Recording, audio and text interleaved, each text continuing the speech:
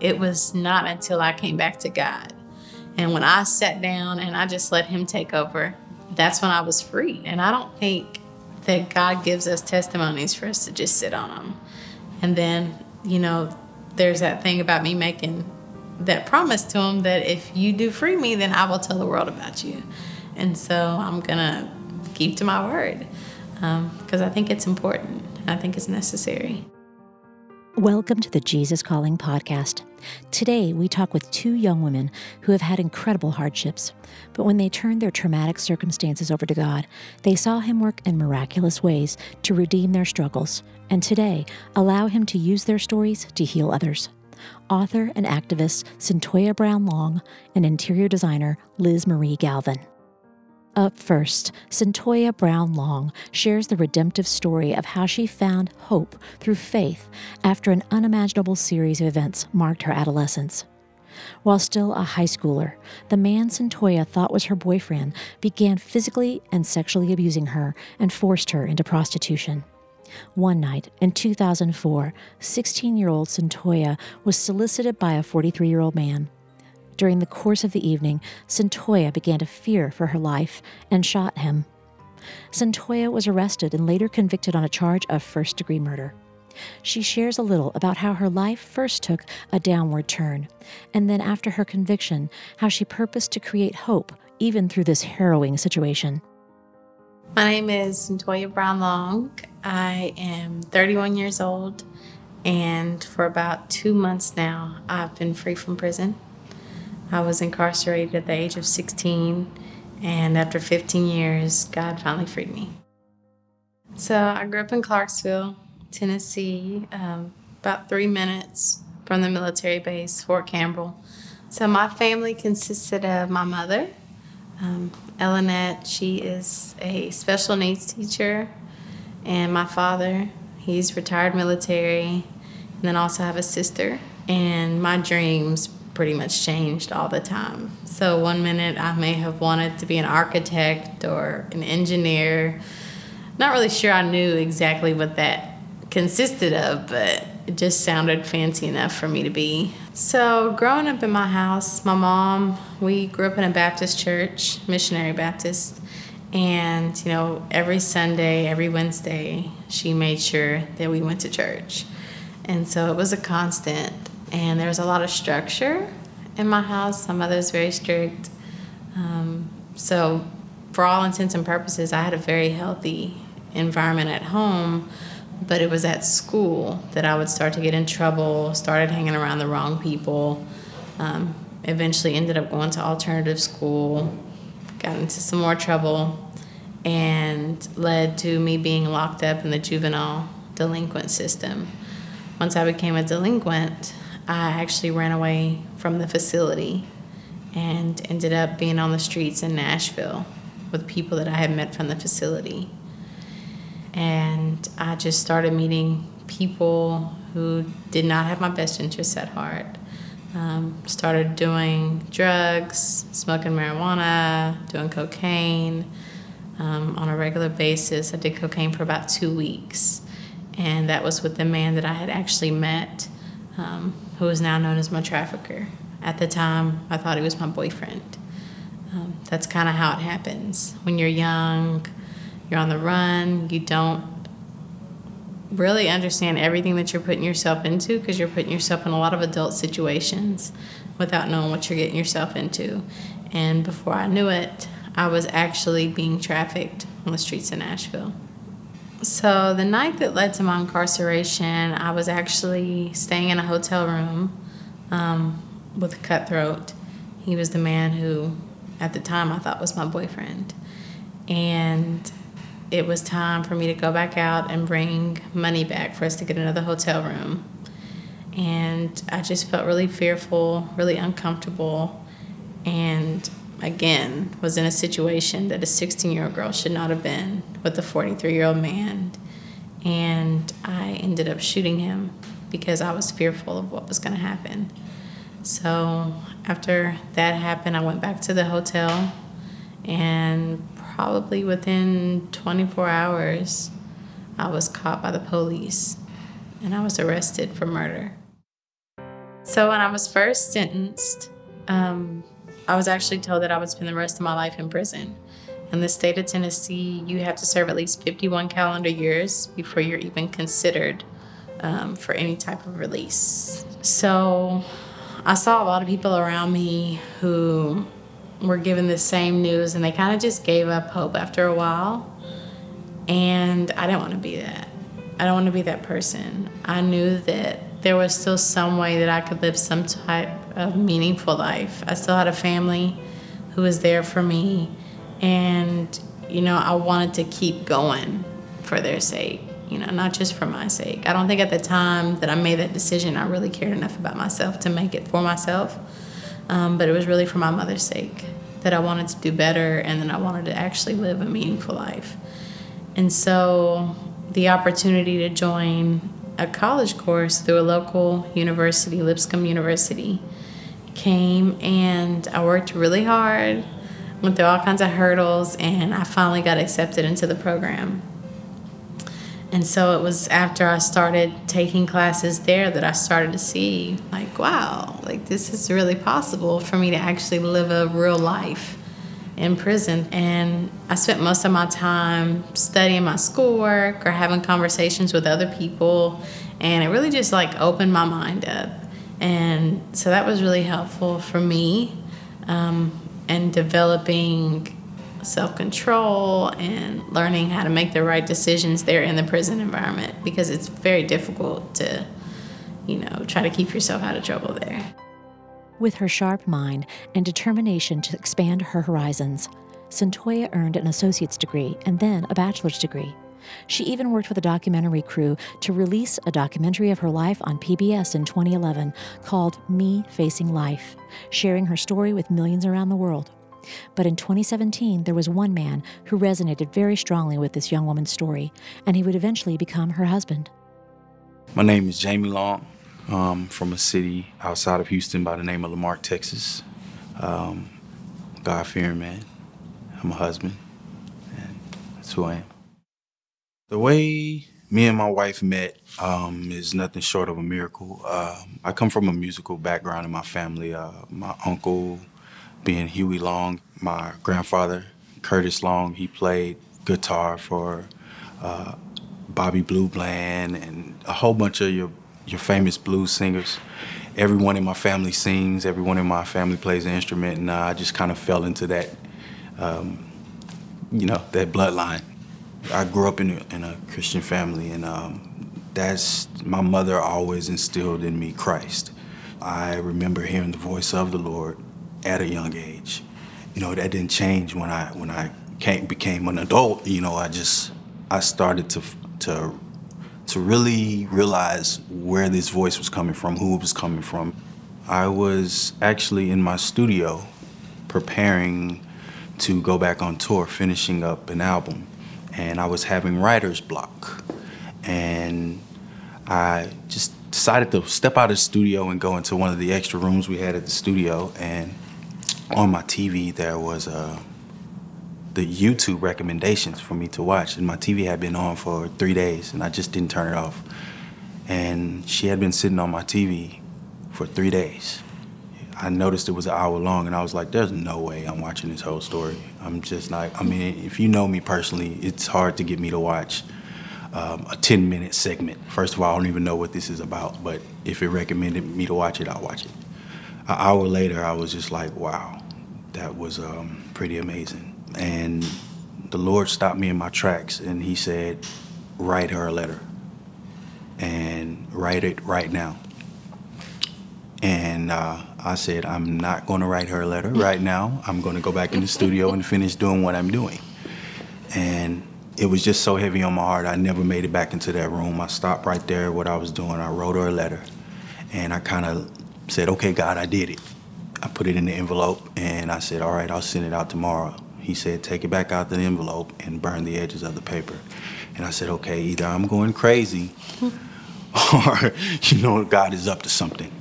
And I burnt the edges of the paper. I was obedient to the voice of the Lord. And I sent the letter in, and I forgot I sent it. And about a week or two later, I got a letter back from her. she told me that the reason she wrote back was because she saw the edges of the paper burnt. And I said, okay, we deal with a God who's serious about detail. Yeah, that was the only reason I wrote, because it stuck out so much, because I wasn't writing anybody back at the time. I had got so many letters in, but I wasn't responding to anyone. Yeah, so. I'm not a person to write anybody either. You sure ain't. No. So when Jamie first wrote me, you know, he would speak a lot to me about God and, you know, the things that God was telling him to let me know, that, you know, to have faith in him, that he was going to get me through this. And at that time, I had become so bitter and so angry, because I felt that I had spent so much time praying, you know, for God to get me out of this. And here I was, and it's like, well, where are you? And I didn't recognize that I was angry. I had just told myself, well, I just don't believe. Like, he's just not real. And, you know, Jamie would constantly, not in a pushy way, but he would just continue to tell me about, like, his experience, like things that God had did in his life. And it was like, well, you know, I remember a similar circumstance. And so, yeah, I guess there's no explanation, but that was God. And so it really caused me to start going back and looking over things with new eyes and like, all right, maybe I just kind of explained this away because I was angry. If I had to say what I love most about Jamie is I love the way he loves God so much. And I get to see how important it is to him to stay in alignment. And it helps keep me straight. It helps keep me humble. It helps to keep me focused. And so, like, that's helpful. And, like, it's just good to have somebody who is my best friend, but who also can help me to stay on the right track, keeps me accountable. And that was the biggest step in me recognizing that I was angry at God. And once that happened, like, I just started to listen, and like I was just soaking up everything. I wanted him to constantly, you know, minister to me. I wanted to read the Bible with him constantly. We started reading Jesus Calling every day together, and we would talk about, okay, well, what did you take from that? We talk about experiences that it spoke to us, you know, and I just started getting hungry for it. Me personally, I find Jesus Calling so special. Is sometimes we think that God and Christ are this imaginary person in the sky, and we call on him when we need something, like a genie in a bottle. But that's not true. Like, Jesus is always calling. He has a word for you 365 days. Every year, it doesn't stop. He's always there. He's there when you need him. He's there just to say, hey, thank you. He's there. To me, it's my coffee for the morning. Like, it's something that I can get my day started with. Yeah. So yeah, I agree. And I love how, you know, you have the verses that she includes for every day, but then Exactly. you have the passage that just really makes it like hit home. Exactly. So it really speaks to you on a personal level, and a lot of times it's like, wow, like, yeah, like, oh, I wow, needed to I need hear that. Like, Yeah, how do they know that today that is what I needed to hear? Exactly. And so that's what I love about it. Right. So this is the June 30th entry of Jesus Calling, and it reads, I am the truth, the one who came to set you free. As the Holy Spirit controls your mind and actions more fully, you become free in me. You are increasingly released to become the one I created you to be. This is a work that I do in you as you yield to my spirit. I can do my best handiwork when you sit in the stillness of my presence, focusing your entire being on me. Let my thoughts burst freely upon your consciousness, stimulating abundant life. I am the way and the truth and the life. As you follow me, I lead you along paths of newness, ways you have never imagined. Don't worry about what is on the road up ahead. I want you to find your security in knowing me. the one who died to set you free. Amen. This passage says to me, it speaks to the fact that, again, Jesus is the one that can set you free. You know, at the end of the day, we can talk about the courtrooms, we could talk about lawyers, we can talk about judges, we can talk about everything here on the earth, but like to experience true freedom, that's whether in prison or out of prison, it comes through him. And I think that's important to remember to everyone who's in prison, everyone who's out of prison. I know just about every prisoner has this book on their shelves, and I can remember, I know this isn't the only passage that speaks along those lines, but I can remember just how much it meant to me, like being in prison and reading something like that. And that's pretty much when things just really started changing, like in my situation, because things had been stagnant when we first met. I had lost my last appeal, and so my hope levels were like, and like nobody was saying her name around the time we met. It was just like No, there was like a little blip of time when the documentary had first aired in like 2011 where people were, you know, advocating and things, and then it kind of just died, you know, it just went away. And so it was like, man, that's not going for me. You know, I don't have any support, like in terms of people trying to advocate for me. My last appeal has been denied, like whatever. And here was this man telling me, no, you're going to get out. God says you're going to get out. And you have to decide if you're going to believe what man is telling you or if you're going to believe God. And it was when I made that decision and I said, you know what, I'm going to believe what God says. All of a sudden, miraculously, my appeal was opened back up, which never happens. And just things started happening. When I wrote the letter, there's one other specific thing that the Lord told me to do. He told me to put the hashtag Free Cyntoia, and he told me to put the date, 2017. And, you know, eventually that will become the hashtag that actually went viral. And it's so crazy because we didn't even realize that I kept all my letters, like, that he ever wrote me. So I had the letter, and people would always write letters and put hashtag this, hashtag that, hashtag for you, and hashtag, you know. And so I just thought it was just something that people would just put on their letters. I didn't really think much of it. And it's so crazy just how prophetic it was. As we go back and look at that letter, it's just like God was so intentional with what he was doing. And then probably like 5-6 months later, the hashtag started out of nowhere. Like, just like literally overnight, it was like, whoa, like, what is this? You know? And I didn't put it online, so just to see it come from a letter and, you know, God showing that he knew what he was doing the whole time, and we can't pinpoint who started it today. It's like, okay, well, let's give God his credit, and, you know, I give the glory to him because he started it. You can't explain it. Yeah. And so I don't want the credit for it, and I don't want no one else to take the credit for it. Thank you, Father. You're amazing. Cyntoia's story continued to elicit compassion from people around the world, and supporters rallied around her with the hashtag Free Cyntoia. In January 2019, Tennessee Governor Bill Haslam granted clemency to Cyntoia, and she walked out of prison a free woman in August of 2019. Cyntoia reflects on the day she received the news of her clemency and goes on to share about her new book, Free Cyntoia, and how she's spending her days in freedom. I kind of already knew in my spirit that it was coming.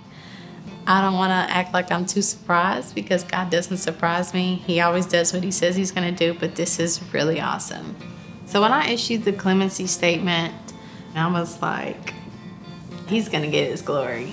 Yes, there were many people that came together that he put it on their hearts to stand up and to come together. But the point is, it was him. And it was because he is a God of second chances. And so I felt like that was really important to stress, you know, and the first thing that I actually had to say after, because I knew that people would be paying attention to that. And I felt like it was the perfect time to just let them know that this, what you're witnessing right now, this miracle, it's from nobody but him. So my book, Free Cyntoia, My Search for Redemption in the American Prison System, covers everything. and I mean absolutely everything that I experienced over the 15 years. I wanted to make sure that I included things about, the juvenile system, the school system, even before I became involved as a juvenile, different things that led up to that, because I wanted to paint a more clear picture of how this happened. I wanted to include how I ended up trafficking. If you look at it, you think, wow, like you met this person in the space of 2 weeks and he had you do this. And I think that's also important. In order for us to accurately combat trafficking, we have to understand what makes girls vulnerable to it. We have to understand like how you get from point A to point B. You're not just kidnapped and put on the streets. It doesn't just happen like that. It's not always that clear cut. A lot of times, it's more subtle. It's more manipulative. It's more preying on the minds of people who are vulnerable in terms of being susceptible to manipulation, to lies, to thinking things are one way and they're not another. So I kind of wanted to dive into that, into everything that happened. And then, of course, everything with the justice system, with being tried, with spending time in prison, actually taking the steps to rehabilitate yourself, because unfortunately our prisons are not places of rehabilitation. They're not places of redemption. And so I wanted to show what it's like for someone who actually applies himself, someone who fights to find that rehabilitation in a place that's not at all conducive to it. My husband and I, we've been working with our attorney on developing our nonprofit organization, the Foundation for Justice, Freedom, and Mercy, or the JFAM Foundation, as we call it. And we'd really like to work to try to get more stories out there from the people who've experienced the justice system themselves, because we think their voice is important, and really understanding what's going on in the system and really understanding, what we can do, where we can kind of fit in to change, and then also just helping people to understand that there is a need for change, because I think that's the big area that's lacking right now. A lot of people don't think that the system is broken. They don't think there's flaws. And so we'd like to focus our work there. Even though I was in a physical prison, even throughout that time, I was in prison within prison. I was in a prison of anger. I was in a prison of my past, constantly letting that hold me, captive, anxiety. Like, I've spent time in many prisons. And I was constantly trying to find a way out of it, constantly trying to find a solution. Maybe if I exercise more, I won't feel this anxiety.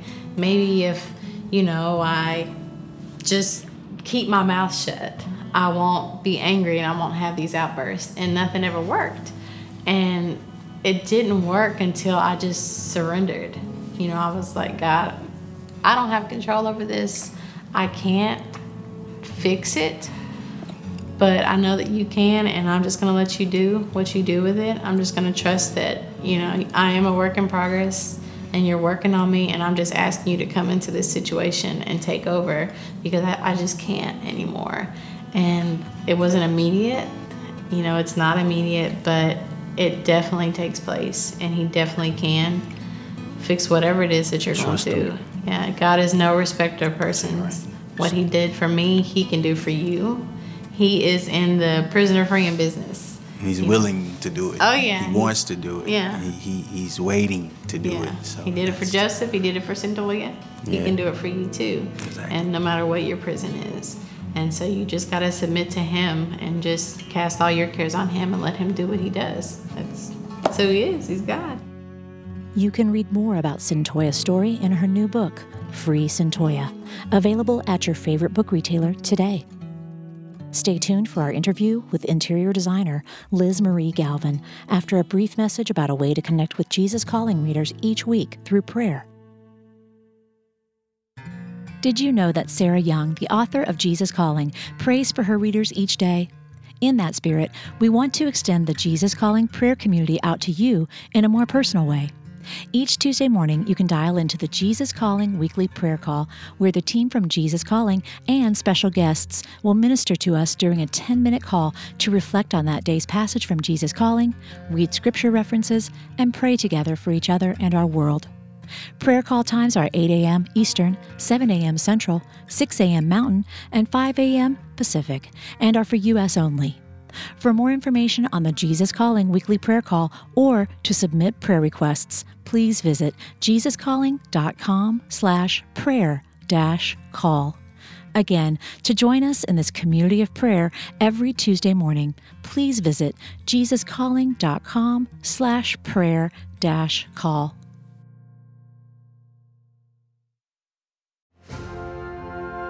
During times of transition and unknown next steps, it's more important than ever to cling to the promises of God and to tune your ear to what Jesus has to say. Jesus Calling for Graduates is an encouraging compilation of 150 devotions from Sarah Young's brand. Grads will find topics such as discerning God's will, self-worth, trust, support, and much more. Jesus Calling for Graduates is perfect for both high school and college graduates as they embark on the next chapter. Look for a special custom edition of Jesus Calling for Graduates, available exclusively at faithgateway.com.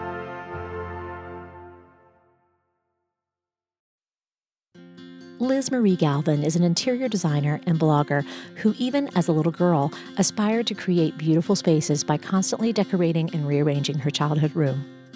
After marrying her high school sweetheart and settling into life on a farm, Liz Marie studied design while her husband served in the military. Together, they also dreamed of starting a family, only to be disappointed time and again with infertility issues. Liz Marie shares how she endured this dark season of her life by diving headfirst into things that brought her comfort and peace, her faith, and creating a warm and cozy home. Eventually, her ideas around creating welcoming spaces turned into a popular blog and then a book called Cozy White Cottage, 100 Ways to Love the Feeling of Being Home. I am Liz Marie Galvan, blogger at lizmarieblog.com, interior designer, former military wife, co-owner of the Found Cottage, Mama to Copeland, and most recently, an author. So I grew up in West Michigan, where we now live again. I had two parents who are wonderful, and that I now consider best friends, and an older brother. So we grew up, like I said, in West Michigan. Every weekend we spent at our cottage that was on a tiny lake in northern Michigan. I have really good memories going up there. And ever since I can remember, um, I had a fascination, sometimes borderline obsession with home decor, interior design, and all things that revolved around that. And I remember sitting in second grade while the teacher was talking, and I'm looking around the room, um, coming up with ideas of how I would change the room and how I would decorate the room. And I still remember this, and I remember being like realizing I could use my imagination to come up with designs and picture how I would decorate spaces. So I was also the child that wasn't watching cartoons. Instead, I was watching interior design shows like Christopher Lowell and Trading Spaces. That's what I ran home from school to watch. I basically started blogging when I was in elementary school because I would take photos with my disposable camera of my bedroom set up different ways, and I put them all, I would go and get them developed, and I would put them all into this creative memories journal. So it's basically it was my original blog, and my mom would get so mad at me for wasting my disposable film on taking photos of my bedroom different ways, but it worked out. It's now my job. Jose and I met in high school. We went to different high schools actually and just met through a mutual friend. And I look back now and it's just, we became best friends right when we met. And it's just from the day I had met him, even though we were so young, it was just like a magnet. It was always him. He was always my person. He was kind of just the opposite of me. and just really an encourager. I've always been kind of a dreamer and a thinker and just always doing things, and he was always there being my biggest cheerleader. So it really started as a really good friendship and just blossomed into you are my person, and I want to spend the rest of my life with you. So, Jose and I, my husband, got married when we were 19. We were really young. And the day after we got married, I moved down to North Carolina to be with him where he was serving in the Marine Corps. And I started college. I was going to school for business because I was unaware that they had an interior design program in the small town that we lived in. So after that, I started school at a local community college that offered interior design courses, which was really exciting. And it really kind of just honed in my craft. And I was able to meet some really awesome professors that kind of showed me a new side of interior design. Um, my husband deployed a couple times, but on his second deployment, I was always redoing furniture and redecorating our home. And a friend came to me and said, "You should start a blog." And at that point, I honestly had never heard the word blog before. I had no idea what it was. And I looked it up and I found this entire community of interior designers and home decor enthusiasts that were all blogging. And so I started a blog while he was deployed, and I started documenting painting furniture and just all the projects I was doing. And that's kind of what took me on the path of the interior designer that I am now. And now we've been married 12 years, and we have been through a whole lot of things, but each thing has just made our marriage stronger. And that's just how it's been from the beginning. You never think that you're going to be the person struggling with infertility. It was never on my radar or a thought in my mind that that would happen. So we started about 6 years ago, maybe seven now, trying to grow our family. And the first time it took us about a year to get pregnant, and I never lost hope in that year. And we got pregnant, and a couple of months later, we had our first miscarriage. And it was the most devastating thing I had ever gone through.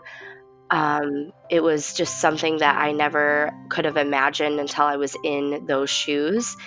And since then, we've lost nine babies, and it was a very difficult journey. But one day it bubbled up to the surface, and I just had to shout it from the rooftops. I couldn't go on the blog or on social media and pretend like everything was okay. I had to start sharing it, and I'm so thankful I did, because I was able to meet an entire community of people that were going through the same struggle, and that was so helpful to be able to rally together and give each other hope and pray for each other. And I would have never, it's a very lonely feeling, infertility is. It's very isolating because not a lot of people are very open about it, or you're surrounded by a lot of people that have children, or they didn't talk about how difficult it was to get there. So it can look really easy for people. We lost our ninth baby, and I was starting to stumble a little bit and wonder why I was going through this. And I was looking to God and just wanting to know why I was not able to bear a child. And it was one of the darkest seasons of my life. And looking back, I actually would have never dreamed of writing a book in the season of life I was in when I wrote the book. And the thing that I pride myself in is making every space in our home and other homes is cozy. So I wanted to write a book about cozy. And looking back, that was writing the book was one of the darkest seasons of my life. I think that really inspired a lot for the book, because I was craving to be cozy in every aspect of my emotional and physical life. So I was able to gather 100 very approachable ways that you can make any space in your home cozy, even from emotional ways along with physical ways, just including your five senses. So looking back, it was like the darkest year of my life writing that book, but I think that it truly inspired a lot of like the cozy elements of the book. I think creating a cozy corner is honestly, it's one of my favorite things to do. I share a lot about it on the blog and in the book. Creating a cozy corner can be anything from just grabbing a chair or purchasing a chair and grabbing a pillow and a blanket and a footrest and just designating a corner in your home that you can retreat to for morning devotions or evening quiet time, or some people want to watch TV at night. Just creating that cozy corner. It can be really simple. It doesn't need to be anything beyond just designating a corner for yourself. If you live in an open concept home, you don't need an entire den area or living room area. Just retreating to that spot. Or if it's anything like if you like listening to music, buying a radio or something that you put in the corner to listen to music. Or now we have Alexas, things like that that can play music, or you can listen to your devotions or a podcast in the corner. I think just designating a corner like that can make a huge difference. Sometimes I think that we're overwhelmed with more stuff, and creating a cozy corner can be just cleaning that corner out and only having your favorite items in there that you can feel at rest, and you don't feel like you're looking at a to-do list. You're looking at your quiet, peaceful time. Jesus Calling is what made devotional and quiet time approachable to someone like me. I feel like my mind goes a mile a minute, and I think that a lot of people tend to overcomplicate doing devotionals or doing Bible studies, and Jesus Calling made it approachable to someone like me and very much got me into doing daily devotions because it was approachable. So being able to leave it out in my quiet corner, it's out. I see it every day. It's a reminder that I need to sit and reflect and have that quiet time to do my devotions. And it's approachable. So, this is Jesus Calling from October 22nd. No matter what your circumstances may be, you can find joy in my presence. On some days, joy is generously strewn along your life path, glistening in the sunlight. On days like that, being content is as simple as breathing the next breath or taking the next step. Other days are overcast and gloomy. You feel the strain of the journey, which seems endless. Dull gray rocks greet your gaze and cause your feet to ache, yet joy is still attainable. Search for it as far as hidden treasure. Begin by remembering that I have created this day. It is not a chance occurrence. Recall that I am present with you, whether you sense my presence or not. Then start talking with me about whatever it is on your mind. Rejoice in the fact that I understand you perfectly and I know exactly what you are experiencing. As you continue communicating with me, your mood will gradually lighten. Awareness of my marvelous companionship can infuse joy into the grayest day. I probably should have read that every day of our infertility journey, because there were days where it was really easy to be positive and hopeful. And then there were other days where I couldn't see the light at all. I couldn't see past everything that we were going through, and I was angry, and I was upset, and I was mad. Um, so it's definitely, that is a great one for anyone going through anything that they're waiting for during the waiting period of their life. But definitely anyone going through it, infertility and miscarriage, that is definitely a great passage to read. So at the end of the summer last year, we host a market in Holland, Michigan every year called the Found Cottage Mercantile. And while we were at that market that we run, my husband and I are separated because there's so much to do. So he's off doing something and I'm off doing other things, meeting with people that come to the market. And during the day, separately, we found out later, about around 50 people came up to us who had either been adopted, who have adopted, who were somewhere involved in adoption somehow. And all day long, people were coming up to me, having me hold their adopted babies. And it was the strangest thing. everyone. We hadn't talked about adopting, nothing. And at the end of the day, Jose and I came together and we were like, what happened? Why? It was the strangest thing. And we both looked up and we were like, okay, God, we'll look into it. We get it. Like, it was just kind of thrown into our faces. It was the oddest thing. But we're like, fine, we'll look into it. There's so many different paths that you can take with adoption. So we were like, you know what if we just announced that we were looking into it and we could get help from people? We've really learned to embrace our blogging community, and we know no more than other people. And we've learned to really utilize that community. So we announced that we wanted to adopt, and a couple months or maybe a month later, we got a text from a birth mom who was pregnant and due in 5 weeks and hadn't picked a family yet. And I'm starting to get the chills. And she was pregnant with a son.